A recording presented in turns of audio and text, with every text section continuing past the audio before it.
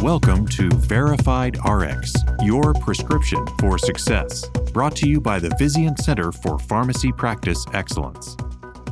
Welcome back to part 2 of our discussion on the use of aducanumab for Alzheimer's disease.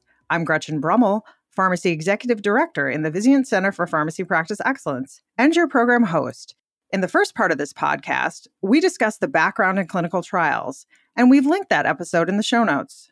Joining me again today to continue our discussion are Dr. Mandy Leonard, Senior Director of Drug Use Policy and Formulary Management at the Cleveland Clinic, and my Vizient colleague, Dr. Stephen Lucio, Senior Principal in Pharmacy Solutions. What other factors are driving aducanumab formulary decision-making? In my perspective, when agents are reviewed for formulary addition to health system formularies, to hospital formularies, I'm not an expert in managed care formularies, but really what comes first is safety. So in comparison to what you currently have available, how does aducanumab compare to other agents that you have? As we recall before, we talked about some GI distress. We talked about maybe some CNS effects with the oral agents for Alzheimer's disease, where now you have a monoclonal antibody and they did see some, I would say serious side effects that patients would go in and obviously be monitored for. That's number one. Any committee reviewing it should look at the safety of it. Number two, then we get to the efficacy in comparison to what you currently have available to manage Alzheimer's disease. The data are controversial. The FDA did approve it based on a surrogate endpoint. Each committee has to go back and evaluate how they feel about that surrogate endpoint from there. So if you get past the safety and you get past the efficacy and your committee says, okay, we're good here on both of those, then it comes down to cost. A lot of committees that evaluated this agent couldn't get past the safety and efficacy. However, if it came down to cost being a factor, when the agent first became available, it was priced about $56,000 annually per patient. That is relatively expensive. However, we know there are other agents out there that are much more expensive. The issue is how many patients with Alzheimer's disease would be eligible. And that gets back to when the original FDA approved indication, it was for any patient that had Alzheimer's disease. And then the FDA went back and updated or revised the indication to only include those patients with early Alzheimer's disease or mild cognitive impairment, which still could lead to a significant number of patients being eligible based on that indication to receive this medication. So in aggregate, the cost could be extreme. And there were many things out there, editorials and other comments about the expense that this might incur to our healthcare system and what was the bang for the buck. Definitely a lot of complexity in the decision-making, again, including the cost. Stephen, I'm wondering how CMS is managing this medication.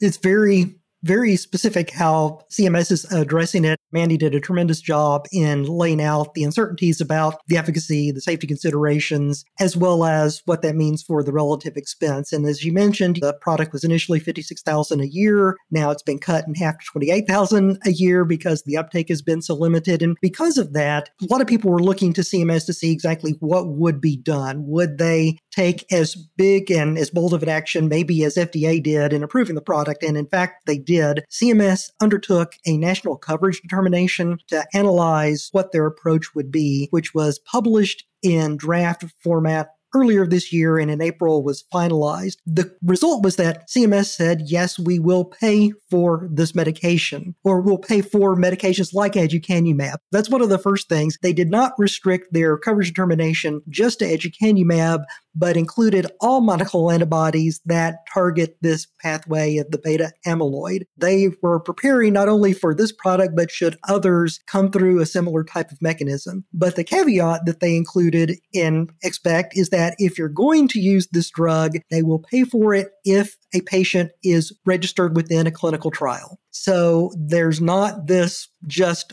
open access to the medication because they, as many others do, feel like there's a lot more that needs to be learned, a lot more data that we need to generate to fully understand what the place in therapy of this drug might be. So the CMS will pay for the medication, but there are these considerations about being in a clinical trial, as well as this decision not being limited just to aducanumab, but all of the monoclonals that might be approved at some point in the future for this specific pathway. It's very interesting what that decision has created. Number one, we definitely want drugs that are available to take care of patients, that are safe and effective, and that address unmet medical needs. These additional limitations that CMS has put in place has brought some concern from patient advocacy groups because they view it potentially as additional hurdles that you have to overcome. Now, of course, we could say that, well, it's appropriate given the uncertainty, but nevertheless, there has been that response. It's also been interesting because CMS taking the broader view of not limiting this coverage determination just to aducanumab, but potentially other monoclonal antibodies that would treat the same type of circumstance, there have been additional concerns about what does that mean for the other products that are in the pipeline. And actually,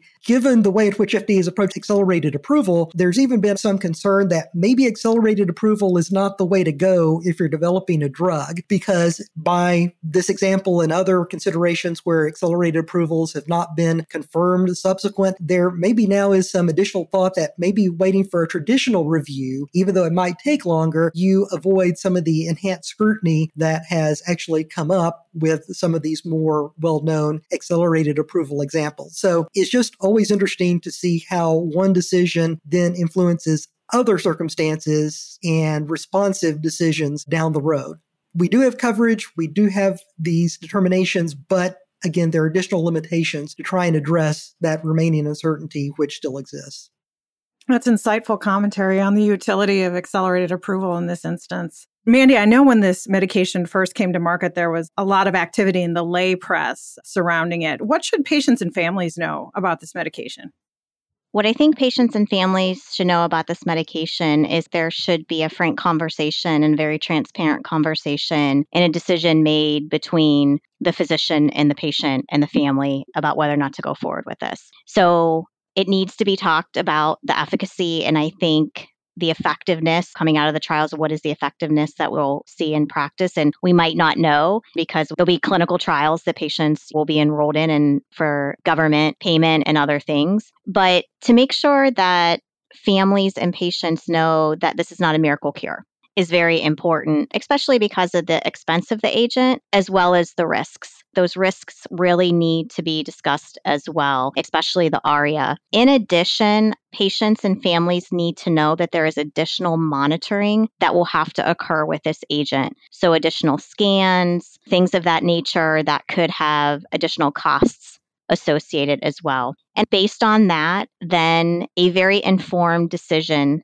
can be made between the provider, the patient, the family, and then obviously considerations of insurance coverage, things of that nature before the patient starts the medication. That's the most important thing that everybody understands before a patient is started on this medication. That's great advice about open dialogue, setting clear expectations, and really having transparency. I will also add that there was a statement from the American Academy of Neurology that was put out in late 2021 in regards to aducanumab should not be used in patients with moderate or advanced dementia or those without biomarker evidence of that brain amyloid, which we mentioned before in the trials, the patients did have to have a positive amyloid scan. In addition, as we're talking about patients and families, it would also be important, the American Academy of Neurology also states that people should consider the significant adverse effects and burdens of monitoring and really additionally the financial ramifications of those decisions that need to be taken into consideration. So I think it's important for the pharmacists to know that there was a statement from the American Academy of Neurology that was put out there.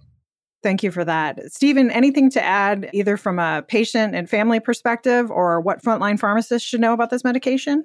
What is important for the frontline pharmacist to understand specifically about this drug, but also other medications that continue to come ever more rapidly, is that in this modern era, we generally don't know nearly as much about drugs at initial approval as we used to. If you went back about 2 decades ago, 80% of drugs that were approved based upon at least 2 clinical trials. Now that's down to about 50% trials. Half of trials maybe have 2 clinical trials, but 50% of them have only 1 clinical trial. And 80% of the drugs that are approved are usually associated with a expedited pathway, like a priority review, fast track, accelerated approval. These medications are coming to us more rapidly, which is fine because we're trying to get these medicines to the patients that need them, but we need to understand their limitations. We understand them as clinicians, and we also have to make sure that the patients understand them as well. We must continue to reevaluate these drugs and not just presume that since they got through that threshold of expedited or accelerated approval, that they are delivering the benefit. And a good example of that is last year, there was an article looking at CMS expenditures, both Part B and Part D, so both the medical and the pharmacy benefit, at 10 oncology drug indications between 2017 and 2019. And these were indications where there was a confirmed lack of benefit after an accelerated approval. So we have evidence that accelerated approval wasn't correct, and yet between those, across those 3 years, CMS still spent $569 million on those medications. That's indicative of the fact that we probably don't have as much residual due diligence on these medications. And I'm not here to say medicines don't work. A lot of medications do, but it is critically important for us as pharmacists to make sure that we're evaluating the performance of these medicines to ensure that they get to the right patients in the right fashion, and that we don't spend our precious dollars on things that may not work, because that money could be used on other therapies that in fact do.